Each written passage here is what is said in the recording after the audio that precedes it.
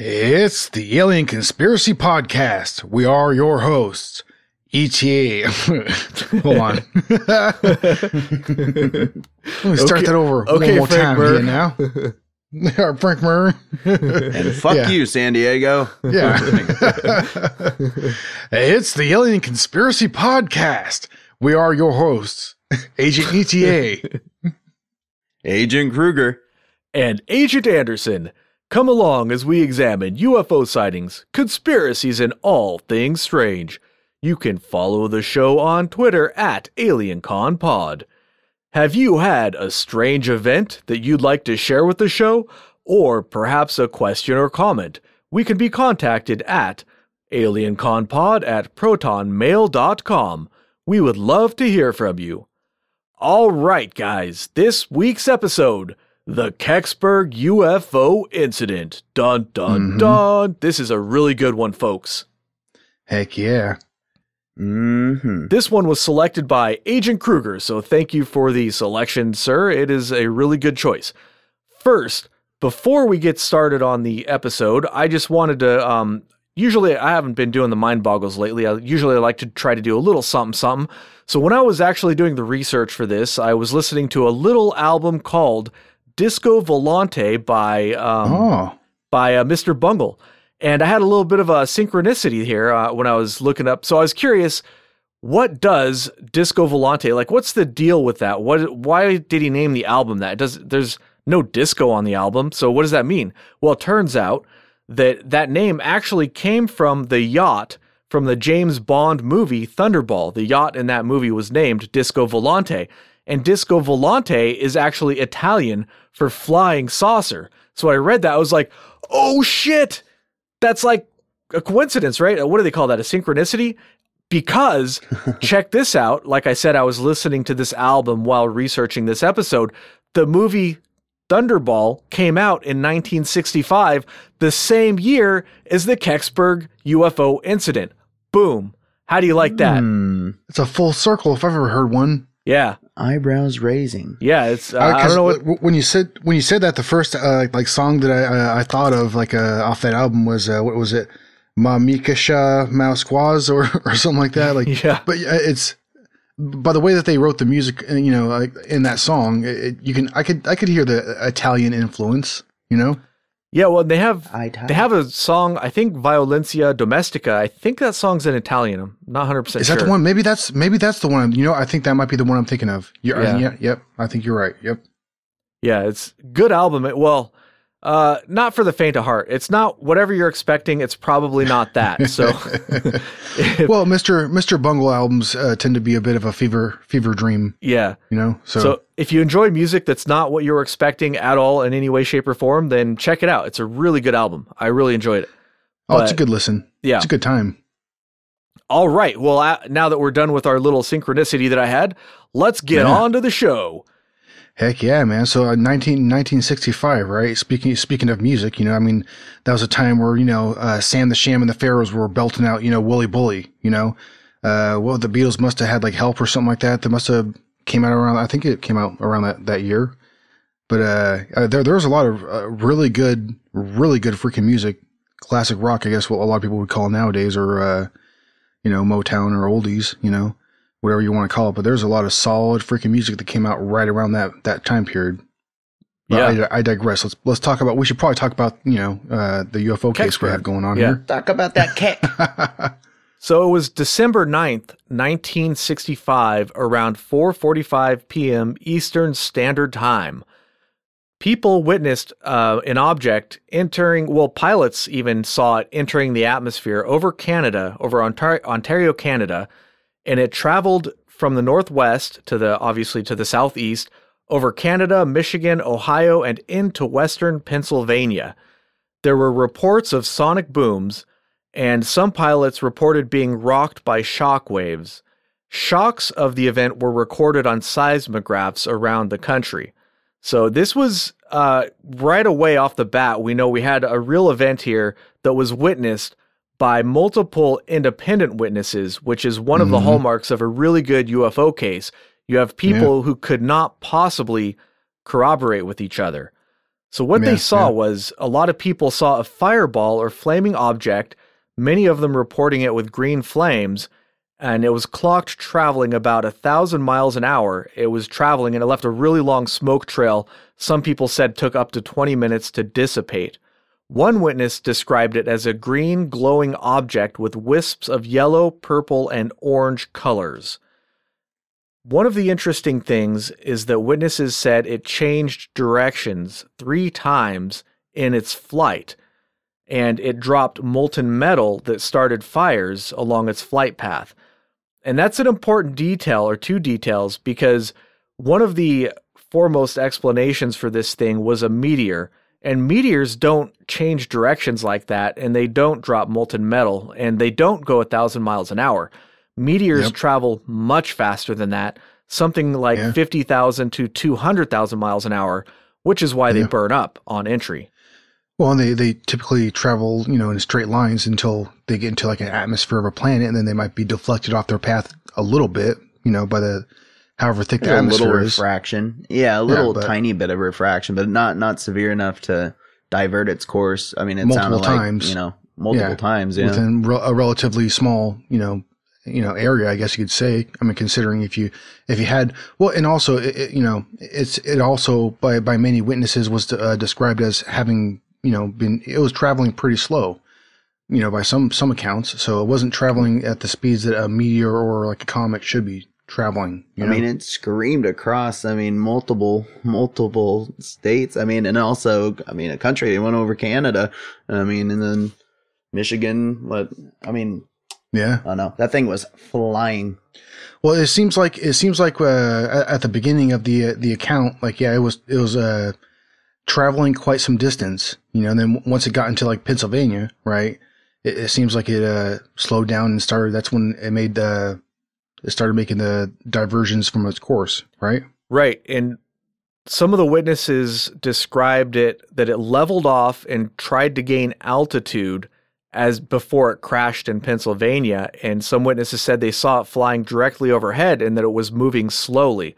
Now, we don't know what slowly means, but we can assume that at that point it was no longer going 1,000 miles an hour, because that's about Mach 1 1/3 or Mach 1 1/2 or something. Like, it's really freaking fast, and if that's flying overhead, it's going to be gone in a blink. You're not going to describe that by any stretch of the imagination as moving slowly. It's that's moving, that's definitely moving. Heck yeah. But yeah, they described it as also being intelligently controlled, as if it was trying to steer or gain control of itself, like it was sort of an out of control airplane or something. Most people who saw it initially said that they thought it was an airplane that was crashing or out of control. So when they saw it, people called like the police and the fire department, and they jammed up the lines, and that caused an immediate reaction. They got together search parties and went out to look for it. Mm-hmm. And there was either even like I think there was a radio station in that local area also that was accepting calls. Like they made a broadcast over the radio saying that there was a downed plane, and anybody that had any information should call in and let them know, and then they would obviously send that information on the proper channels. But yeah, and that radio station made this into an event because a lot of people heard that and went out looking for it. I mean, you're 4 o'clock or 5 o'clock, it's quitting time, you're hanging out with your chums or whatever, and you hear that on the radio, you're like, well, shit, let's go find this thing, right? Yeah, heck yeah. Well, I want to look up. Heck yeah. Well, and also all those people in that area, they know that area. All the locals and stuff, everybody grew up there, obviously, and it's one of those areas where if something happened in a particular area, anytime that location was going to, be let known to anybody in the area, everybody's going to know exactly where the heck that is, right? So, and supposedly that there was a lot of people that did group around the close to the crash site. They could see flashes of lights and stuff, right? Yeah. And when it initially crashed, witnesses described a column of blue smoke where it went down. And one witness that I found, I couldn't find any corroborations, but one witness said they saw another object hovering above it for a short time that looked like a star or like a really bright light. So, but I only found that one witness, so who knows? Maybe that was a helicopter or something. I don't know. I couldn't find any more information about the vibrations. Well, it's probably Venus. I mean, people reported vibrations and a loud thump, and I just wanted to try to see what that could possibly. That reminds me of this one time. Well, I mean, it could just be a sonic boom. Even if it was some sort of far-flung alien technology, if it's breaking the sound barrier and it doesn't have any way of overcoming, like, you know, like relativity or normal matter or anything like that, then it's going to make a sonic boom. That's just how things kind of work. Oh, yeah. I was thinking this was the reports coming from when it crashed, and they were reporting the wisps of blue smoke and stuff like that were coming. It was, I mean, you could read, like, it's what was on the wiki at the time I was reading it, but, you know, it's just, I don't know. When I hear reports like this, I just try to imagine, like, what the hell would it have been like to see that firsthand?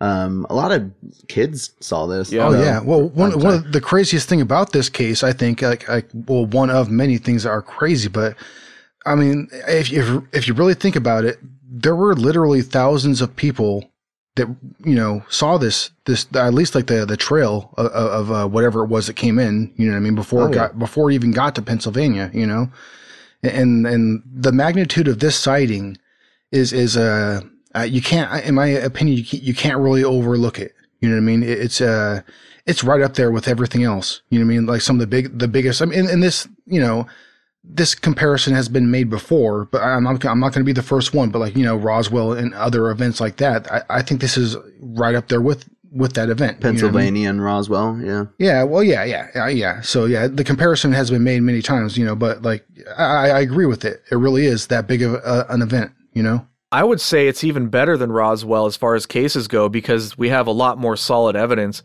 Roswell, I'm sure we'll get around to it sooner or later, but a lot more witnesses by far. Roswell doesn't have, at least that I can find, it doesn't have like really great evidence to it, which is why why I haven't at least suggested doing it, because a lot of it is just sort of speculation, unreliable witnesses and stuff like that. We don't have really any evidence behind it. But that said, there are some really interesting things about Roswell that kind of make it a good case to look at. But as far as actual evidence, this case is right up there with the best of them.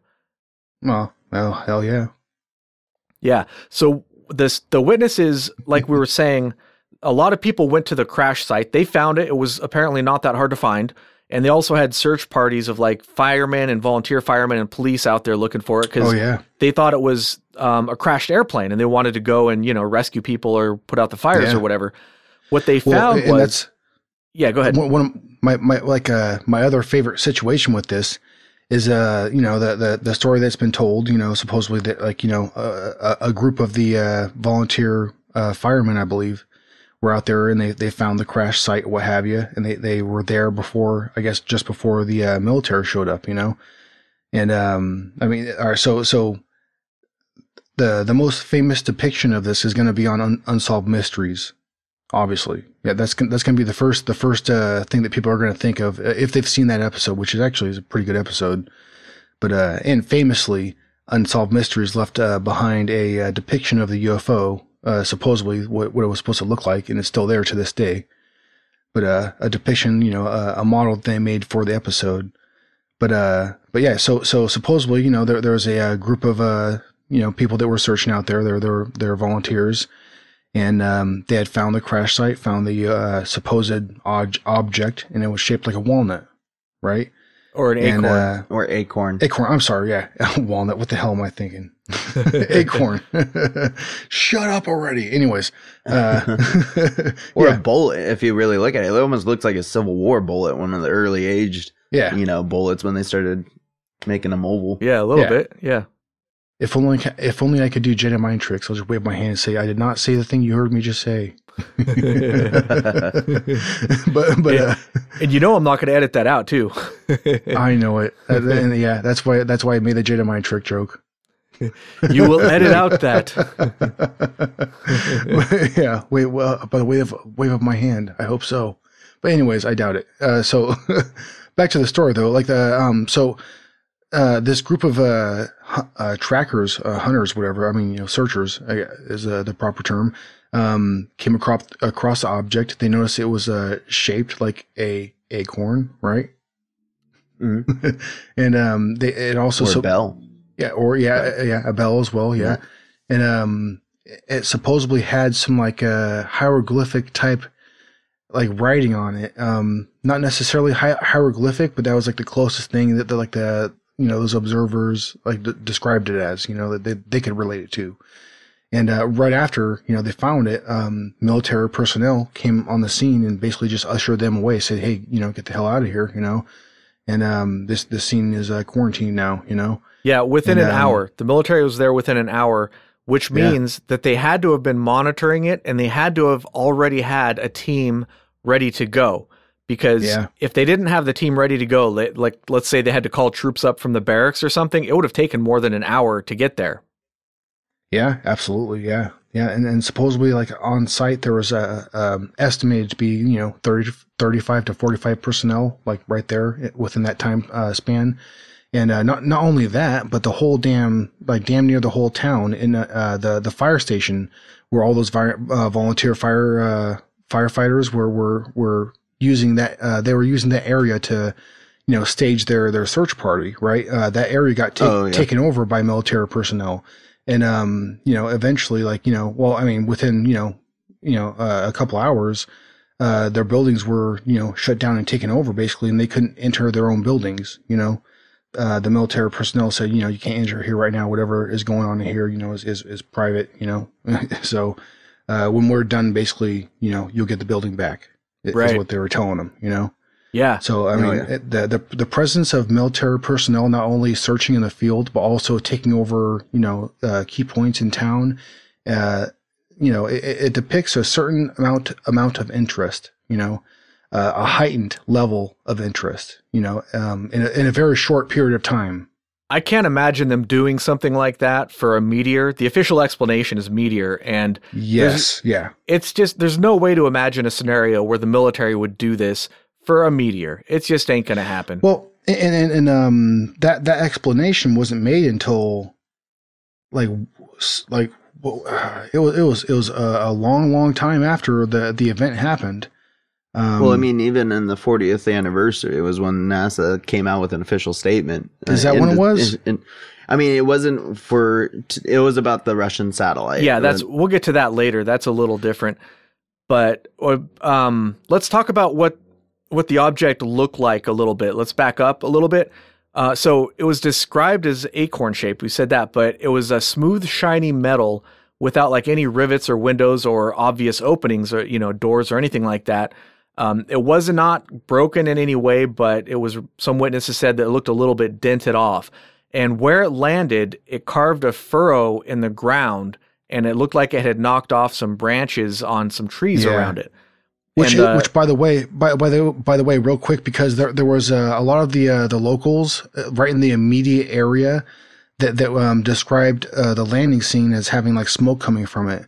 And I personally think that's probably what that smoke was coming from, because all the people who supposedly saw the vehicle, like up close or from a close distance, they didn't describe it as having smoke coming from the vehicle itself. So I'm thinking for sure whatever that vehicle hit had to have either caught on fire or, it had to have caught on fire.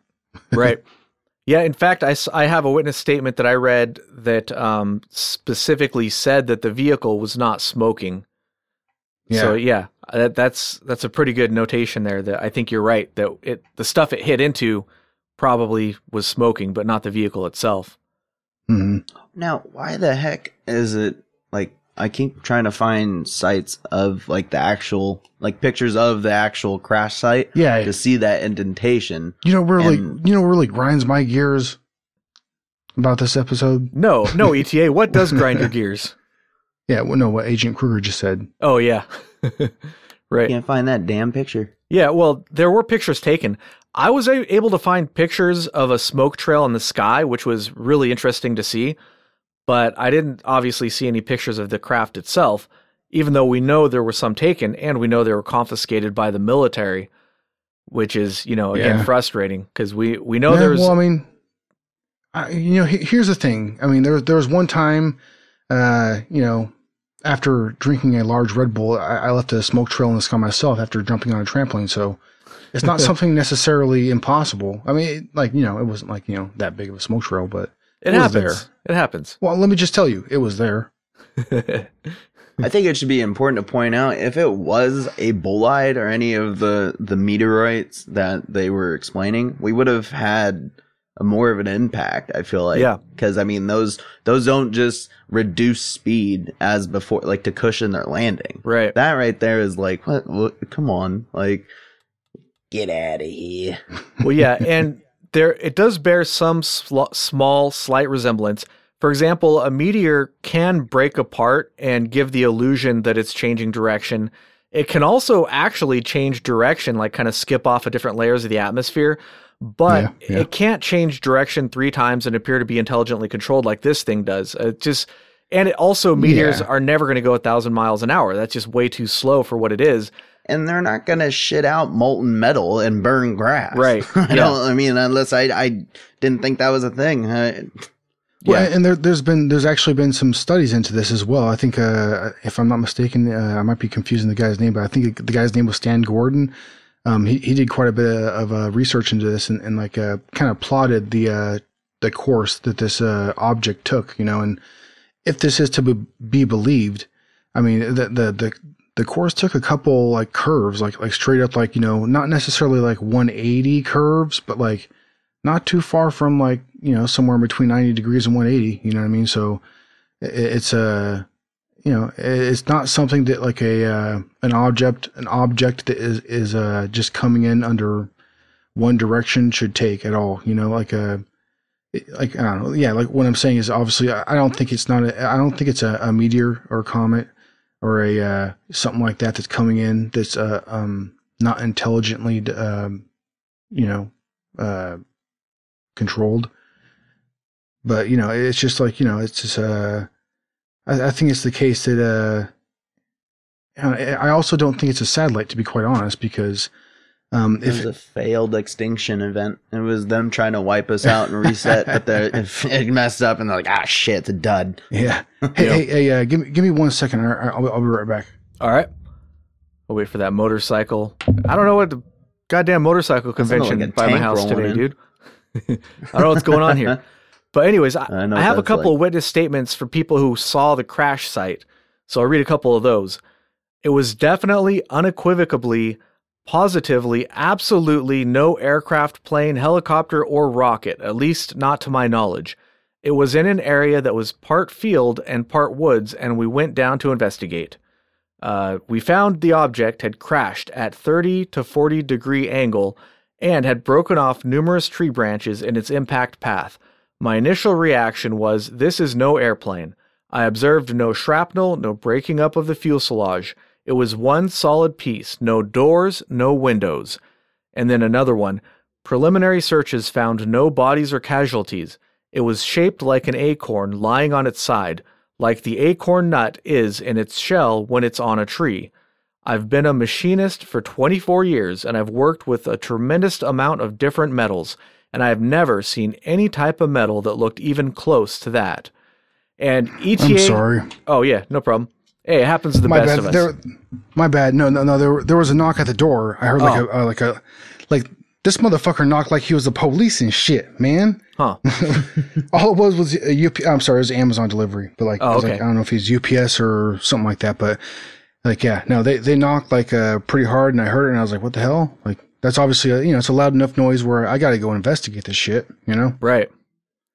I mean, what if somebody be trifling and stuff on my property? Can't have the trifles on your property. No, take care of that kind of stuff. Well, that's unacceptable. Yeah, is what that Don't is. Don't trifle on me. Yeah, dude, that's what I always say. Yeah. All right, so let's get back to it. So as ETA mentioned earlier, there were some number of military people. The numbers I found for most of the witnesses, dozens to over 100. Like there was a lot of them there by most accounts. And not just the military, but like the Air Force, state police, like all kinds of different branches, not just one particular branch. Also NASA was supposedly there, But some people think that might have just been a cover because NASA typically would not go to something like this. But hey, who knows? Maybe they were. We'll talk about NASA later because they are involved in this case, strangely enough. Mm. But yeah, the military on the scene, they forced everybody to leave. And some people they told that it was a radiation hazard, which I don't believe for a second, because if there was a radiation hazard, with all of the locals who showed up at this scene, there would have been reports of people getting radiation sickness, which there are a grand total of 0 reports I was able to find with any sort of radiation effect. So I don't believe that for a minute. I think they were just trying to scare people. Some sort of symptom. Yeah. And they also just had people, their witnesses who say that they were forced to leave at gunpoint. They just imagine that, how crazy that is. The military is pointing guns at people and telling them to leave. The military was worked up about something, right? They threatened people like by saying that they're going to confiscate their cars or arrest them, put them in jail, obviously, and they're the military reaction, in certain terms, get the hell out of here. Yeah, they were not acting normally. The military was not. Even if there was something there that they were cordoning off or whatever, they were acting in a very excitable manner that is unusual for the military. They were flipping out. Yeah. In my opinion. And that's a very common description among a lot of the witnesses. Yeah. So I think you mentioned earlier John Murphy, the news director of a local radio station, of the Greensburg radio station. You touched on him a little bit. I don't know. But he took... I didn't, but I mentioned a radio station. Yeah.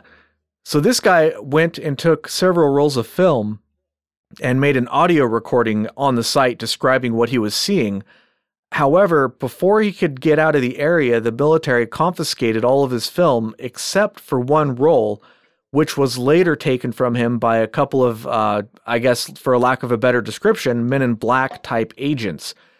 And he wanted to do this Murphy fellow wanted to make a documentary about the events, but after he was visited by these two MIB types, he canceled his plans and would never talk about the incident again. So the idea here is that they scared him somehow, or convinced him to not talk about it. Yeah. Well, they convinced him it wasn't worth it. Yeah, but I guess it didn't matter anyways. The theory is that he was still thinking about doing something involving the incident because 4 years after the event, he was killed while on vacation in California. It was ruled a hit and run accident, but there were no witnesses, so we don't really know what happened there. But his injuries were apparently consistent with a hit and run. But it could have been a hit and run by a car or by, I don't know, government agents trying to shut him up or anything really. Maybe he fell out of an airplane. I don't know. But unfortunately, they silenced him, allegedly. Yeah, go ahead, ETA. Oh, no, I already went ahead. Oh, sorry, I didn't hear what you said. Yeah, it's okay. I have a bunch of anecdotes and witness statements here that I thought were really interesting for the case that kind of describe what was happening that night. Because you can read about it on Wikipedia, but I don't think that really fully does it justice. I mean, it was it doesn't. Chaos and bedlam, I think, was going on there. There was a lot of excitement in the general area.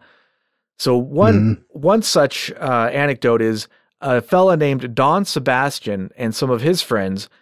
After hearing about it on the radio, they went in their car to look for it.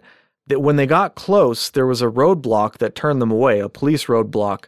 But they went and parked somewhere, and I'm guessing, and they got around the roadblock somehow.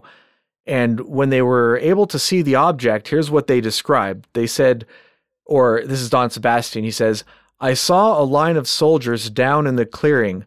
Best guess, maybe 100 guys, armed at hip level and walking single file parallel to the crash site. It looked like a drill, perfect formation, nobody out of step. There was a scream. This was a terror scream, and it made the hair on the back of my neck stand up. And then after a minute or two, he heard another scream, and he says, it didn't sound human. That's when I lost my nerve. I figured this was a place where I could get shot, so I was out of there." So I guess he bugged out. Another anecdote. I mean, if you feel like you're going to get shot, yeah, definitely get the hell out of there. Well, yeah, he heard some screaming and he saw all those soldiers with guns, and the basic environment of the area was one where, you got a lot of armed individuals that don't want to be trifled with. So you're not going to be trifling with them, No, definitely don't blame him. No. Yeah, I would not stick around myself either. I mean, who knows what they would have done if they caught you snooping around in the woods. Yeah. I wouldn't want to test it. Yeah. I heard from one witness though that one of the reasons that they would seal off the area, besides it being the event that we're talking about, was due to rocky terrains and just a hazardous area. Supposedly, like there is certain types of like mud that's like quicksand or something like that. It was a just ravine, didn't want people supposedly, like where the whatever it was that crashed. That's where it landed. And they just didn't want the attention that was grabbing was to. I just don't buy that either. So. Yeah. Well, sorry, I don't know, and like I had kind of touched on before, also like all those people that were there being a looky-loo, whatever you want to call them, or trying to get just a glance at what the hell is happening in their town. Gonna be. Area, this is a small village, right? Technically, yeah. I'm not sure the population. They know this area. I'd be willing to bet damn near either 90% of them or almost all those people that were there had probably been in that same ravine, either, at least a couple times in their life or maybe even more, I don't know. But, it's like I said, all those people that were there had probably grown up there. So they were very familiar with this area. I don't think that they would have gotten themselves in trouble because of the terrain. You know what I mean? Right. Yeah. All right. So another witness statement by a guy named John Sybil said that he saw the object when he went to the crash site. He hid in the woods for over an hour checking stuff out. And at some point while he was hiding, he saw a hand come out of the flat top of the object. And that one, it doesn't seem as credible as some of the other ones. It kind of sounds made up, but it still is like it's a creepy one, right? it sounds like the perfect little scene for like an encounter in like a sci-fi movie or something, Yeah. It's just like, it makes your imagination kind of run wild. Right. I like it. War of the Worlds when the hand just fell out when they, it's when they were defeated. And but yeah, that's one of the funner ones. Another one, Michael Slater, who was 14 at the time, lived in a nearby house. And they were, he was hanging out with his brother and they were keeping it groovy outside, I guess. Mm-hmm. I don't know what they were doing. They were sort of hanging out. So they were told by the military that if anybody came by for directions to give them wrong directions. And the military, somebody drove by in a Jeep to tell them this. When they stopped, they say, hey boys, by the way, Sonny, you want to do your country a favor? When somebody comes by asking for directions to the crashed UFO, go ahead and tell them the wrong directions. So apparently the two boys had a lot of fun misdirecting people and sent them all over Tarnation, but not the actual crash site, which is, I guess, kind of fun. If you're an ornery little kid hanging out or a 14-year-old, whatever, and somebody says, hey, you want to do your country a favor? Well, here's something you guys can definitely handle. I mean, I would have had fun with that. I tell you what.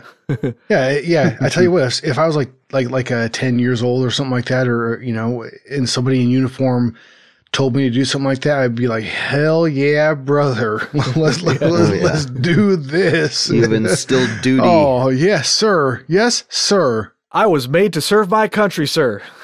Yes. Yeah. But it'd be the best thing ever. Part of their witness statement, they also saw the infamous truck that left the area. I don't think we talked about that yet. Now's a good time as any, I suppose. Yeah. One of you guys want to handle the truck? Well, I don't mind. Yeah, I don't mind handling it. But anyways, we might want to add it right here. Sorry, I kind of messed off that handoff right there. You know what I mean? No, it's good. It's good. I just wanted to. I was just like, yeah.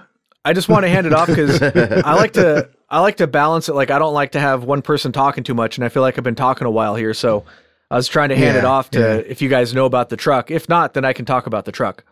Well, which one are you talking about? The flatbed that had the covered object on it, or the box truck? Yeah, the flatbed truck, because people saw it entering the area with nothing on the flatbed, and they saw it leaving With what about there? So supposedly there was a box truck that had showed up also that had like a that had like a 5x5 box that was carried to the scene, and people say that like they think that there's something in that 5x5 box that was carried by military personnel towards the scene. I don't think Geiger counters got that big back in the day. Yeah. I would agree with that. I also heard reports of like a truck with like a crane or a tractor of some kind on it. And people were saying, skeptics say that, oh, well, this is pretty rough terrain. There's no way they could have gotten anywhere near there with trucks, like as if that's something the military is incapable of. So I wonder if on that box truck, if that was some sort of equipment to maybe drag this thing out or hoist it up so they could get it out of the ravine and put it on a truck or something. Yeah, no, bullshit. Like the East Coast is highly saturated with military personnel and vehicles. Like there's very few areas, I think, on the East Coast, especially Pennsylvania included. It's going to take very little time for them to get resources to that place. I mean, this was fast. This event that we're talking about, like the response time, it does seem to be at the shortest estimations to be pretty damn fast. Yeah. I'm not too familiar with the Pennsylvania state, like how the roads work, but in the parts of the East Coast I've been to, like New Hampshire and Virginia, you want to watch out for deer. That's for damn sure. Oh yeah, but the roads I'm trying to say is like most of the time they're just one way. You have one direction going that way and one direction coming back. So they couldn't afford just to be like, oh, we got lost and this and that. They had to, to play into what Agent Anderson said, that it would have taken hours to get out there. And then not only that, it would have been an effort just to get to the site within wherever it was when it landed in near Lake Erie. I feel like it takes like 4 hours to drive to Home Depot when I'm out in the East Coast. It's crazy. So it's for these guys to be readily available right on the dime. Here's the thing though. Like I'll draw from the street gospel, sugar free. If you stay ready, you ain't got to get ready. You know what I mean? There you go. And that's a fact. That's a fact, Jack. Yeah, dude. You know what I mean? I do know what you mean. So did you also hear about or read about the flatbed truck? Yeah, the one that had the covered object on it. Yeah. There was a lot of people that claimed to have seen a truck like that pass by wherever they were. With a large object on it that was covered. Yeah, covered by a tarp, like a cone-shaped object covered by a tarp. And people saw it entering the area without anything on the flatbed, which I think is an important detail because it sort of solidifies that they took something out of there and that something had the exact same shape as the supposedly crashed object. So it's not that hard to put one and one together, Yeah. The most famous, I think, description was like it was a covered object that was like the shape of a Volkswagen Bug. Yeah.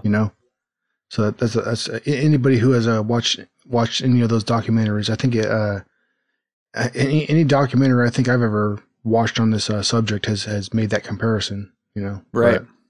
But there's so many damn people that say that they saw this thing, in whether it be on a truck or at the crash site. It's I don't know, man. Including the witnesses who saw it overhead as like a fireball in the sky, that would probably have to be in the thousands of witnesses. So many people saw this. Oh yeah. But to go back to when the witnesses were seeing molten metal fall from this thing or from the object itself, I wonder if it was being housed in something and then that's what shed it off and like it reduced speed because it was just breaking off all this stuff and then it just became the interior, which is this walnut or acorn, pardon me. Yeah. You're not alone now, ETA. Now I mean, I don't know. Are you sure? It'd be crazy if this thing might have been almond. Could be, yeah. I mean, I like almonds. Does this thing at all speak to you guys as an engine of some sort rather than the craft itself? I mean, it could be. I mean, who knows what it could be? It could be anything, but that does make sense. That's a good theory that this is only part of something and the rest of it burnt up upon re-entry, because assuming it was whatever it was out of control and lost control somehow. That's a good theory. I like that one. Could be. Yeah, absolutely. I think I found a picture, boys. All right. Well, while you're looking at that, I got another anecdote. I might not get to all of these, but so John Hayes was 10 years old at the time of the incident. The object crashed near his house, and according to him, the military set up headquarters at his house because you could view the area from his house. And just on a side note, I looked up a map of where the crash was supposedly at, and it was not that far from a road. So we're not talking in the middle of the woods you'd have to hike 6 hours to get to. It was in like a rural area, like, farmhouses or something like that. Oh yeah. But it wasn't dense forest or nothing. Yeah, it was not in a remote area as far as like away from civilization. There was people all over the place near here. So that the house, supposedly you could see the area or the ravine where it crashed from the house. So the military set up there, and they told the parents to send the kids to bed.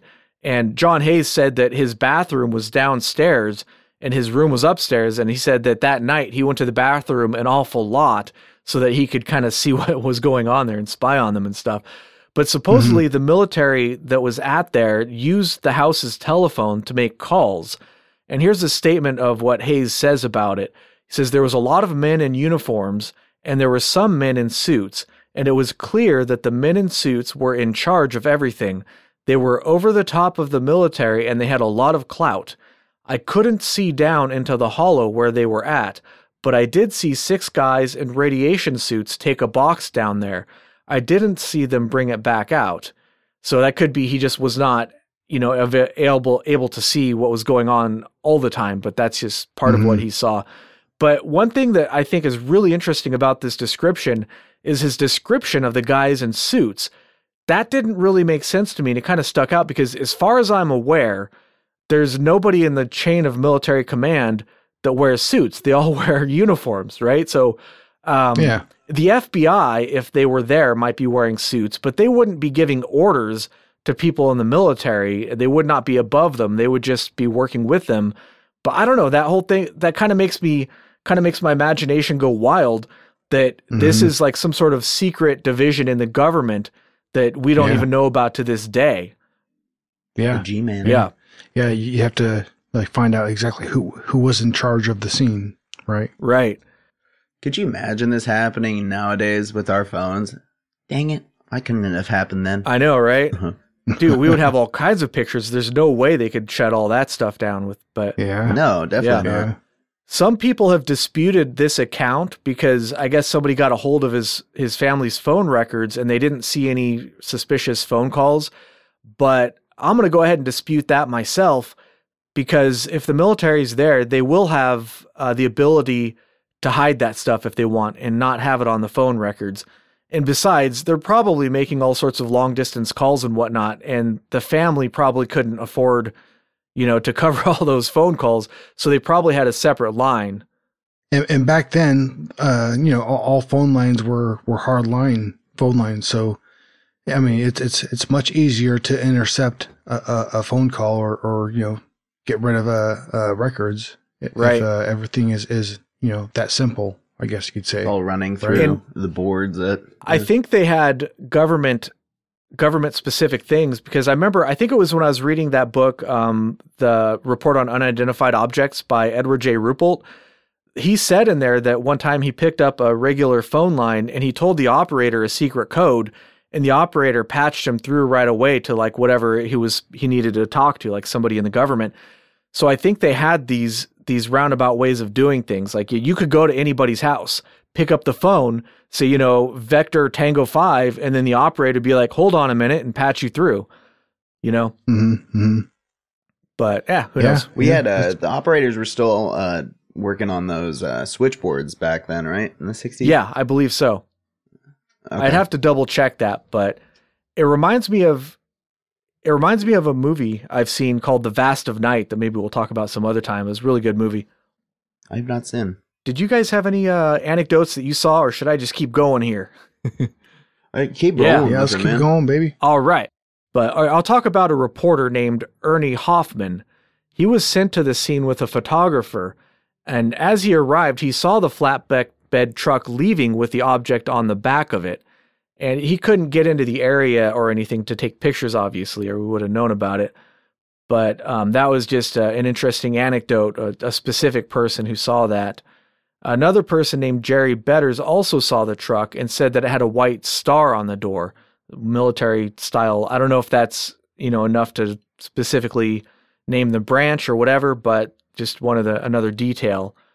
I found that guy's photo. I believe I found that journalist. If he snapped a shot of the truck, there's actually, I put it in the Discord, there's 2 military trucks with white stars on doors, and it's on a flatbed. Huh. It's a metallic item. Yeah. Can you see the object on the back of it? Yes, you can. Yeah. All right. Take a look. I'm going to have to jump into Discord real quick to check this out. I did not find that picture. That is in that Discord I've been hearing about, huh? Highly interesting. Well, I mean, I don't want to be left out. I got to jump in that son bitch too. Hit it up. Oh, wait. Yeah, there's 2 versions of it. There's one with it on here, and then there's another one somebody drew a frog over it, and it looks like a frog. A frog. What does it look like, Pepe? No, not Pepe. Not Pepe. Close. Kermit. Looks like. Is it Kermit? It's like like if Kermit had a brother he doesn't like to mention too much. Oh, He's in prison. I'm not Kermit. I'm Kermit. All right, I see somebody whacking their hot dog with a newspaper. Let's see. What? Oh, here we go. Oh yeah. That was me on Wednesday. So sorry. is this supposed to be the object? I mean, from what it's popping up, yeah, that's. Oh, I see. In on a subreddit too, and there's also. Oh, dang! Are you sure that's not from 4chan archives? There's a paranormal Unsolved Mysteries. That's crazy. I wonder if that's a recreation because I didn't find anything like this. That looks like a picture of the actual object, not. Yeah, that's it. I mean, from what I can gather, and then there was this, but I can't. I'm having a hard time blowing it up and reading all of it. It's super tiny. I mean, that looks like you can kind of see some hieroglyphic markings on it. Even that's crazy. Like it's hard to tell. It could be like an aberration on the picture, but. You could see what could be some kind of markings on there, and it does fit the description of what we saw.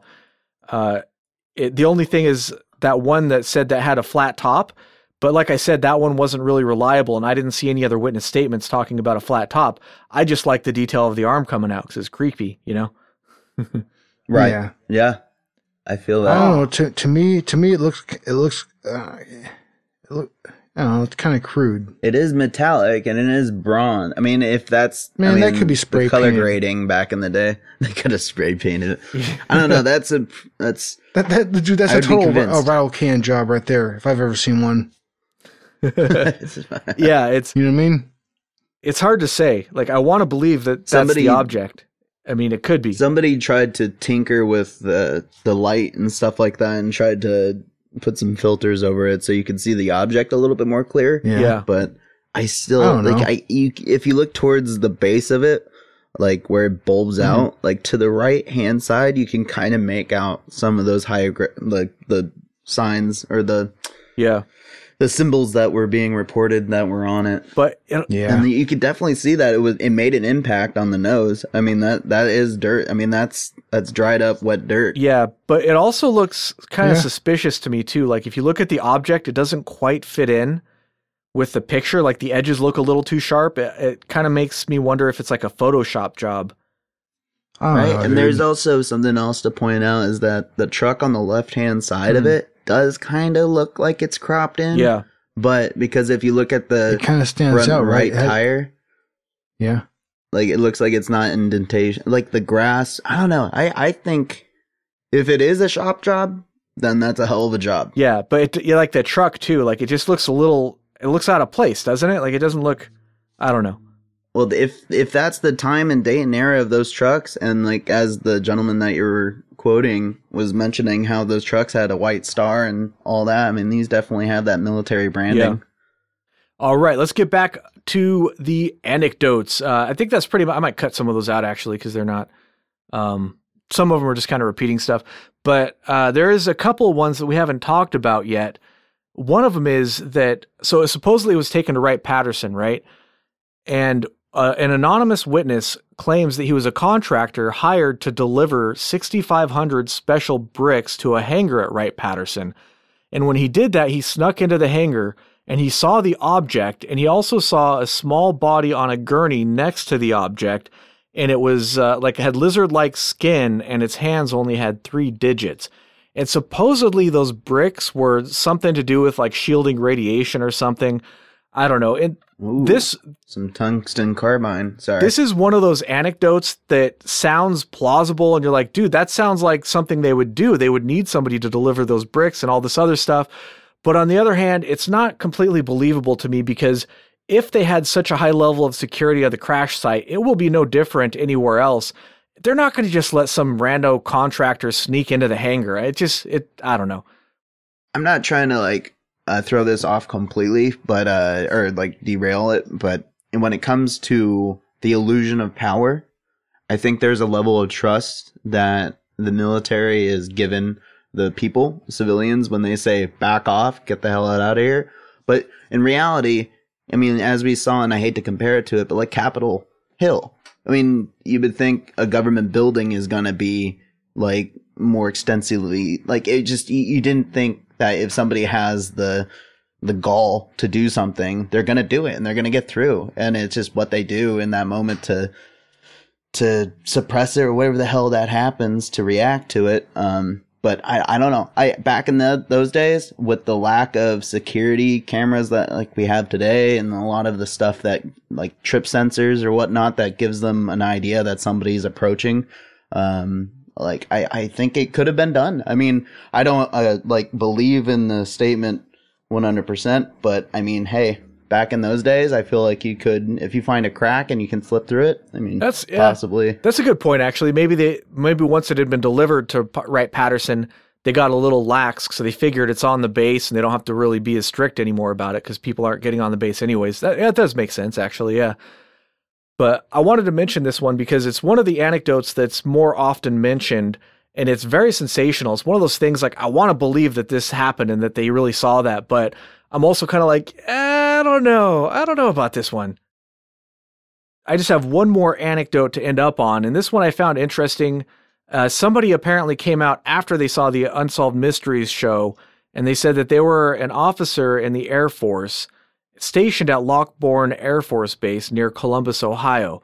They were there that night. I guess maybe they brought it to Lockbourne before they brought it to Wright-Patterson or something. I don't know. But in the early hours of December 10th, a truck arrived at the base and he was ordered to guard it. It was a flatbed with a large tarp on the surface covering a conical object. He was told to shoot anyone who tried to get too close. And this anecdote it's kind of neither here nor there, but I thought it was interesting because if it's true, it just kind of gives you an example of the fact that just how serious the military was taking it. They were told to shoot people, even people trying to kind of look into it and kind of investigate, curious looky-loos, shoot them. So if that's true, it's quite a remarkable statement, but it was so many years after the fact that we can't really say one way or the other if it's something that was true or not. But yeah. Yeah, that's a good point. Was ist das? Oh, ETA is back. All right, we are about to talk about some of the theories. There's a ton of them, and I won't go over all of them, but I'll just talk about some of the more major ones that I was able to find. And we were waiting for you to join the discussion. Oh, sweet, dude. So we talked about the official explanation, which is what was offered to the public at first, which was a meteor. We've already talked about that one extensively, so we don't have to cover that one. But we mentioned, I think we touched on it earlier, some point in the 90s, NASA came out and said that, hey, by the way, you remember that Kecksburg thing? We actually have some debris that we collected from the crash site. Turns out it's from a crashed Cosmos 96 Soviet satellite. Mm-hmm. Now, the thing about this one is that a Cosmos 96 actually did crash, but we know that it crashed in Canada, and it's provably false that this was not a Cosmos 96. So that begs the question, why did NASA lie and said that they collected debris from the crash site that was a Cosmos 96 when it's easy to prove that it was not? I don't know. Why would they say that? It's kind of a strange thing to say. Well, not to stir panic. I mean, thousands of people definitely saw it in multiple different states and also like in Canada. I mean, I think it's all an attempt to throw a lid on it. Whether it works or not, they don't care. Yeah, but that was their official statement. They came out in the 90s and said this, like some 40 years after the event. Oh, yeah, just 40. Yeah, that's right. Yeah. Probably when nobody's even paying attention to it anymore, except for, a few people who are hardcore researchers or something.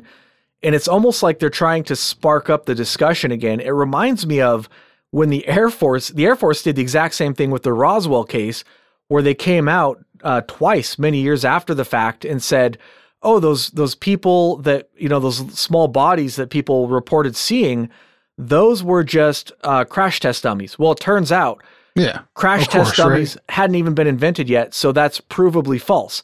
The Air Force, they're not stupid, so why would they put out a provably false statement? It's exactly like what happened here. Well, hey, I got one question. What's that? Do you know what the acronym for NASA is? Do you know what that stands for? Not a simple answer. Never a straight answer. Never a straight answer. Yeah, there you go. Yeah.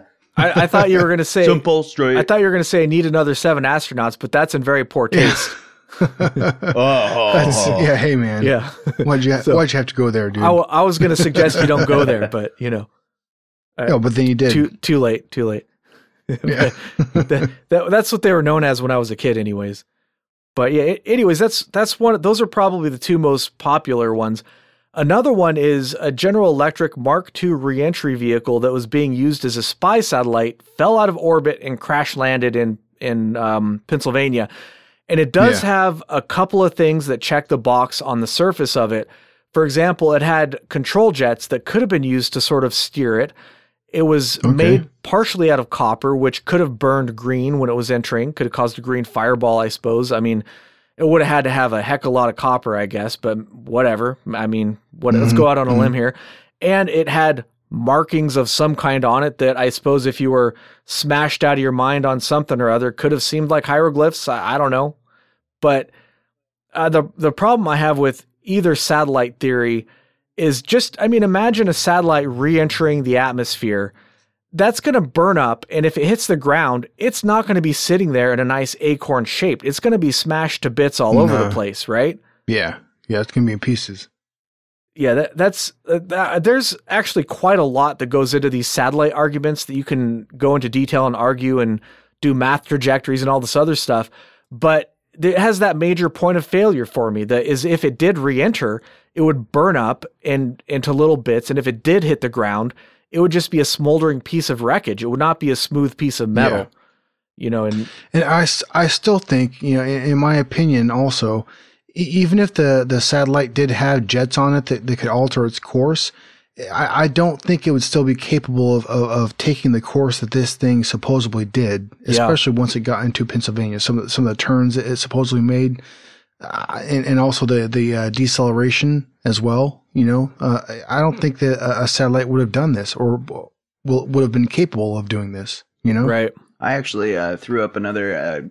It seems to be as side by side as I can get it for the Cosmo 96 satellite, compared to the depiction of what was said. Eyewitness. It looks exactly like it, right?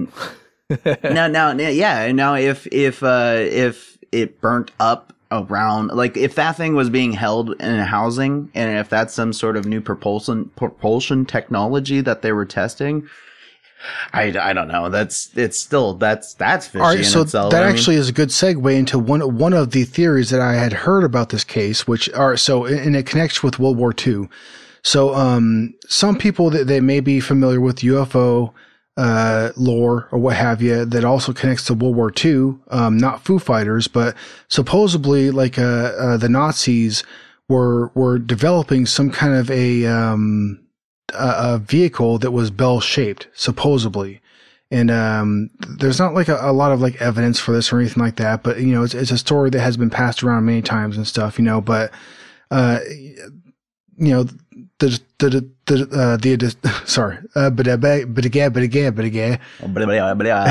description of the bell-shaped icon, vehicle that the Nazis were supposedly developing fits this description to a T as far as like the shape of it. You know what I mean? The acorn shape, a bell shape. Yeah, it's called Die Glocke, and I'd like to just a little PSA. Yeah. A lot of people seem to be confused about how to actually pronounce that and what it means. So D-I-E, D is how you say it, not die, but D, and that means the. It's just German for the, and Glocke. So there's a little bit of confusion there. So just to help people out who are interested in how to say that, and it just means the bell. And that's actually, I'm sure people have heard of that. It's a pretty well-known conspiracy type deal. I'm not sure how to classify it exactly, but yeah. And supposedly there's documentation that was absorbed by our government and the Russians also, after World War II or as World War II is winding up, Right. And the race to absorb information was on, Yeah, actually, Operation Paperclip, we should do an episode on that at some point. That one. Oh, dude. Yeah.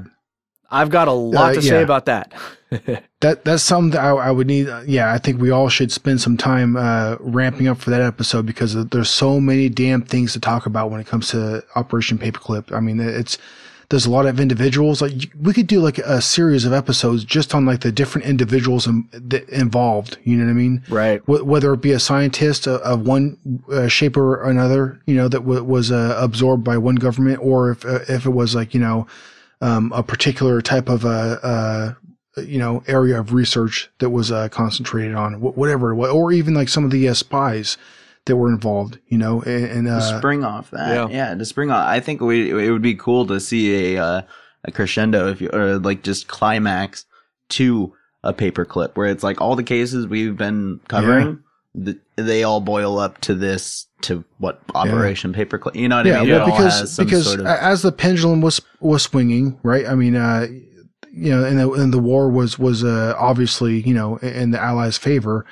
I think that this stuff was known. I mean, they had to have been planning for the operation. Like there had to have been people within each government that wanted that information. They're aware, of these technologies that they didn't have, that the Germans did have, and also, the Germans didn't have any regulations like we did as far as, what industries could do with research, So, there was certain fields of research that we weren't willing to, I don't know, willing to forego. Edit. Well, whatever. Yeah, edit. Yeah, that would be a good edit. Anyways. Well, back to Die Glocke. The main idea is either, like you said, it's something that had been captured from the Nazis and was being experimented with, or some people think that it was some sort of time travel device, and maybe the people who crashed it were the Nazis themselves. They test flew the Die Glocke. They test flew it in the 40s, jumped forward to the 60s, and then those people from the 40s crashed in Pennsylvania. So they kind of jumped a time a couple decades there.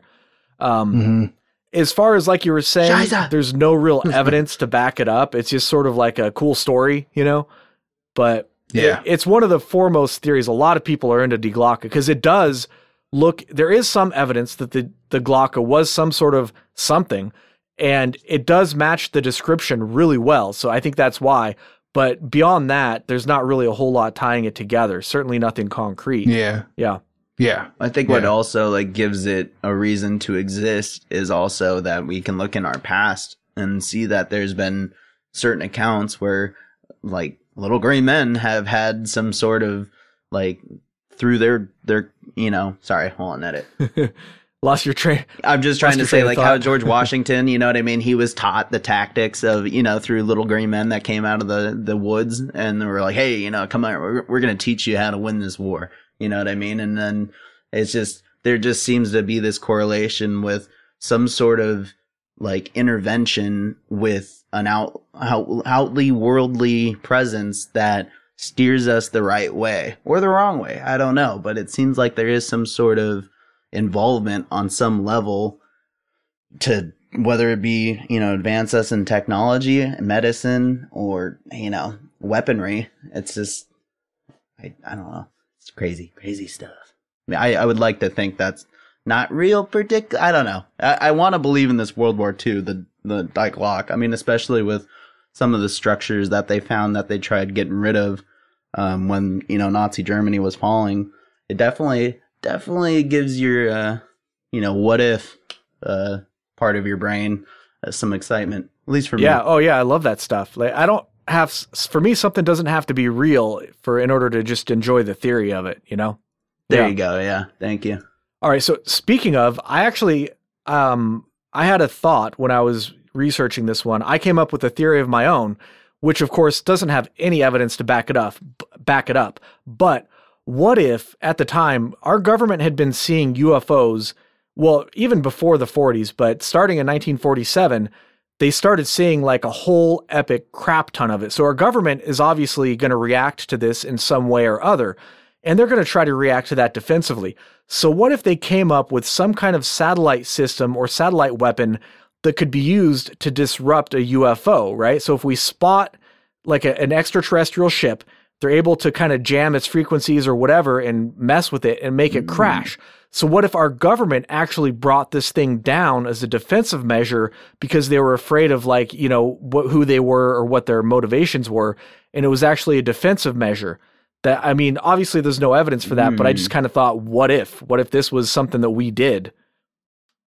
Yeah. Yeah. No. And to play into that, I would say that I would think that the people that put that or installed that type of system would be the ones that are keeping, people out. Is that like they don't want us to get more out of other visitors or something like that. There's something that they're pulling from this earth or whatever it might be. Like, I've heard resources like gold and other materials that you can only find, not in abundance in other places, but it could be available here, and they want to, put an iron curtain on it, if you will. Yeah, could be. There's a couple other theories. For example, this is a good one. One theory proposed is that it was a film canister drop from a secret spy satellite. So back in the day, they used to literally drop film canisters from the U-2 spy plane or from satellites or whatever. They would take the pictures and then they would just drop them. And I won't go into the mechanics. It's pretty remarkable how they used to recover this stuff. But the point is, they actually would have to have physical film to deliver, and it was dropped in a little canister. And that's one of the theories proposed to account for this thing, which is that's awesome. Which is hey, make sure it's really discreet, okay? Then an hour later, you could look up a picture of these canisters, and they're really small. To think that this could account for the Kecksburg UFO is just completely absurd. So I don't really entertain it that much. It's just I wanted to throw it out there because it's one of the theories, I guess. Well, it was like a rocket, right? Like a spike. It would just shoot out and impale, or just hit the ground and then just sit there waiting to get picked up. A lot of them, they would actually send an airplane up and catch it midair, if you can believe that. Oh. How crazy that sounds, right?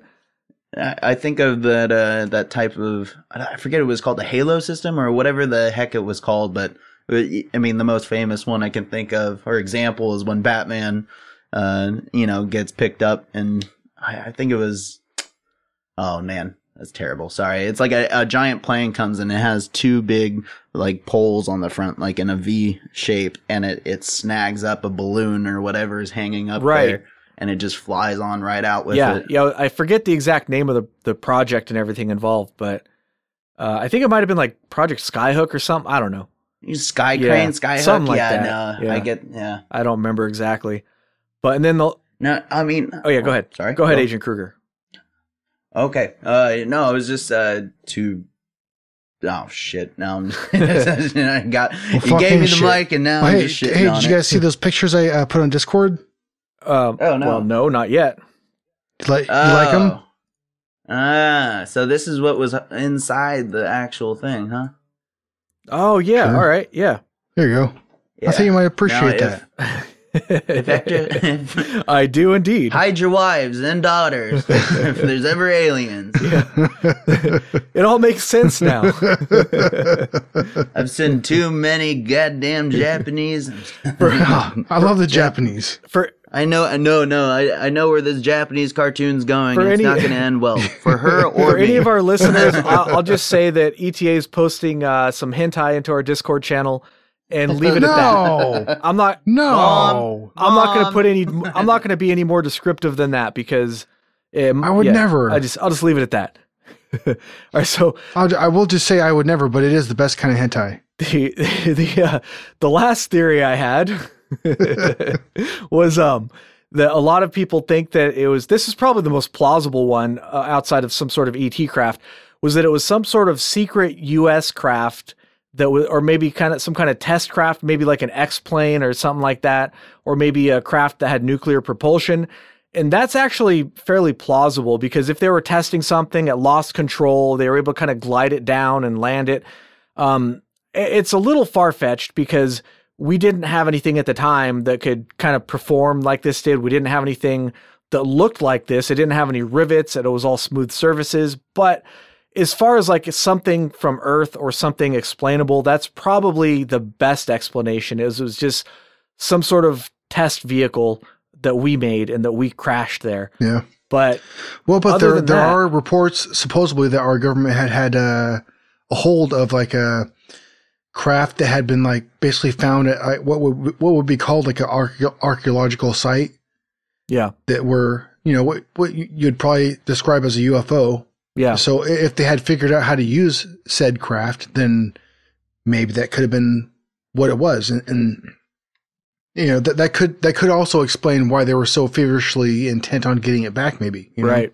I remembered what I was gonna say, and I gotta say it before I forget it. But I think it's what are the rules when, like, say if a satellite, like if it were a Russian satellite or something that was of in that time. I mean, in 65, we weren't the bestest of friends, you know what I mean? So, like, is there some, like, if one of our drones lands in Iran, do they pick it up, they dissect it, and then they turn it into something that they can use, right? I mean, what were the rules back then? At this time, the United States had a treaty with Russia. They agreed with each other that if either one found a satellite from the other countries, that it would be returned. Now, I don't know why they would even bother making this treaty because, I mean, come on. Nobody's going to return nothing. If they found our stuff, we find their stuff, whatever. Nobody's returning crap, right? Which actually, that brings me to a theory that I also had was, so the Cosmos 96 Soviet satellite did crash in Canada. What if the Kecksburg incident was some kind of plant to distract the Soviets to give us time to go extract the remains of the Cosmos satellite that was in Canada so we could get that. So what if the whole thing was just completely made up? Study it. Yeah. It was just a distraction. Yeah. Study it. Even if they did give it back to them. Yeah. Maybe they give them enough time to study it and learn what they need to learn from it. Yeah. So that's another idea I had, but yeah, But regardless, there's answers that are, questions that have still not been answered. And this has been coming up on, in 2005, it was the 40th anniversary. So, come on. They still are holding their cards close to their chest and they're just going to come up with shit that it was a Russian satellite. Yeah. Whatever. And that's basically my summary of this case is at the time when it happened and ever since then, this incident has been treated as like the highest level of security and the highest level of classification as the most sensitive you could treat an event, which leads me to believe that something extraordinary happened. What that is, I have no idea. Was it aliens? Could be, who knows? Something happened and the government took it very seriously. So at the very least, we have that. It was something mysterious that they don't want us to know about. And if it happened in 1965 and it's still so important that they don't want to let us know what it was, I don't know where that leads you, but something, I don't know, something top secret. What do you guys think? Yeah, my beliefs line up pretty much exactly with that. Agent Kruger? Say my final thought on it would be definitely to agree with Agent ETA when I like to believe in the fun theories. But you know, what I feel like is the real truth, would probably not be as fun. But I'm gonna stick with the fun theories, which, I mean, at least I guess my personal theory, I think it could have been some sort of propulsion technology that was being housed or was being used, tested out, and it somehow flew its ass all the way over here. It crash landed in their neighbor's yard. If it was Russia testing it or whoever it might be, like, we found it, we sprung onto it, and we called dibs right away. I mean, it was like, I think I'm going to change my opinion. I'm sorry to interrupt, but no, it's fine. I just changed my opinion. I think this was a Nazi craft. It was Das Bellensteinen, whatever Agent Anderson had talked about earlier. You're talking about Franz and Hans. They came over here from 1940 something. Das Grouper. What was it? Die Glock. Die Schweinhund. Die Glock. Yes, dude. It would be yeah. All right, so I think we go up in air. We come down very safe. Yeah, and then all of a sudden they're in America. Oh shit, that's not good. Yeah, I picked it up and then I put it down. Yeah, but I think it was Das Bellenstein. But I think it was the Bell in German. But I think it was from the Antarctica base that the Nazis had set up. During World War II. You know. Scheiße, was ist das? Pennsylvania. Oh, nein. Essen mein Scheiße.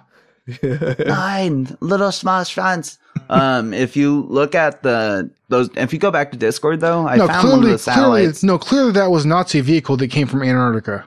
Yeah, I'll go with that. Clearly. All right. It stopped in Egypt. It got a couple tattoos on the bell, and then it just took off. Oh, hell yeah. If you look at that, I was able to find the inside of one of the landers, a Russian lander. Mm-hmm. And I think you could, in that time, in that space age race, the space race, I always noticed these giant screw-like type of bulbs. Like, I don't know how to describe it, but if you look towards the top of what I sent you, just above Agent ETA's depiction of what aliens look like. I don't know what you're talking about, but it's getting me all hot and bothered. It's just above what you posted. Yeah. But it has something similar to the bottom half of that bulb-like depiction. But look at it though. It's not a smooth piece of metal. It's got like all kinds of stuff sticking out of it. No, definitely not. You know? Yeah. That's what I'm going to get to. Now, if you look at the signs or the hieroglyphs, I don't know if I'm saying that correctly, but the symbols that are on the object. Now, look at the arms that are going and connecting to that lower half. Now, if this object was breaking up into space and those things that are clasped to that object are breaking apart and probably spewing out a bunch of steam gas, I don't know, something fuel propellant. That reminds me of this one time. Spraying, like just squiggling all over it like a pen, you know what I mean? And making those symbols that we thought we saw. I don't know. That also reminds me of this one time. Plus looking at this thing, if this thing was doing some sort of re-entry, it would just burn up. I mean, there wouldn't be anything left of it, you know? That explains the molten metal on the exterior. And then I'm just trying to say what if that could be, what if, I guess there's a lot of those, but if my brain were to, ground itself with reality, I would think it's and not saying what we say here isn't reality, but you know what I mean? But it's I don't know. I could see that too, is that it was coming into space. It burnt up the molten metal that was shed off the exterior of the satellite. It melted off. It started a couple grass fires, and then the symbols that we saw, or we think we saw, were actually those, the pipes and everything that was connected to it. And when they're ripping off, they were just making squiggles and shit. I guess. Yeah. I mean, but here's even if you had an insignia painted on the side of something, that would be completely gone from burning up in the atmosphere. Or if they had the squiggles or whatever, I can't see any man-made craft coming down through the atmosphere, you know, because remember, we have witness statements from pilots who said they saw it coming from the upper atmosphere. So if those people are not making it up, and I don't see why they would, if something's coming into our atmosphere and burning up on the way down, I mean, it's not going to make it to the ground in any sort of shape where it's going to look smooth at all. It's going to be like just, if anything makes it to the ground at all, it's just going to be like shrapnel. It's not going to be in one piece, you know? And it's going to be an impact, though. I mean, there's going to be fire. There's going to be, I mean, it's going to be more of a presence. Hell yeah. It leaves bigger It will footprint. not go quietly into that dark night. No, rage. Please continue. Dude, I would love to hear you do that speech right now. I mean, come on now.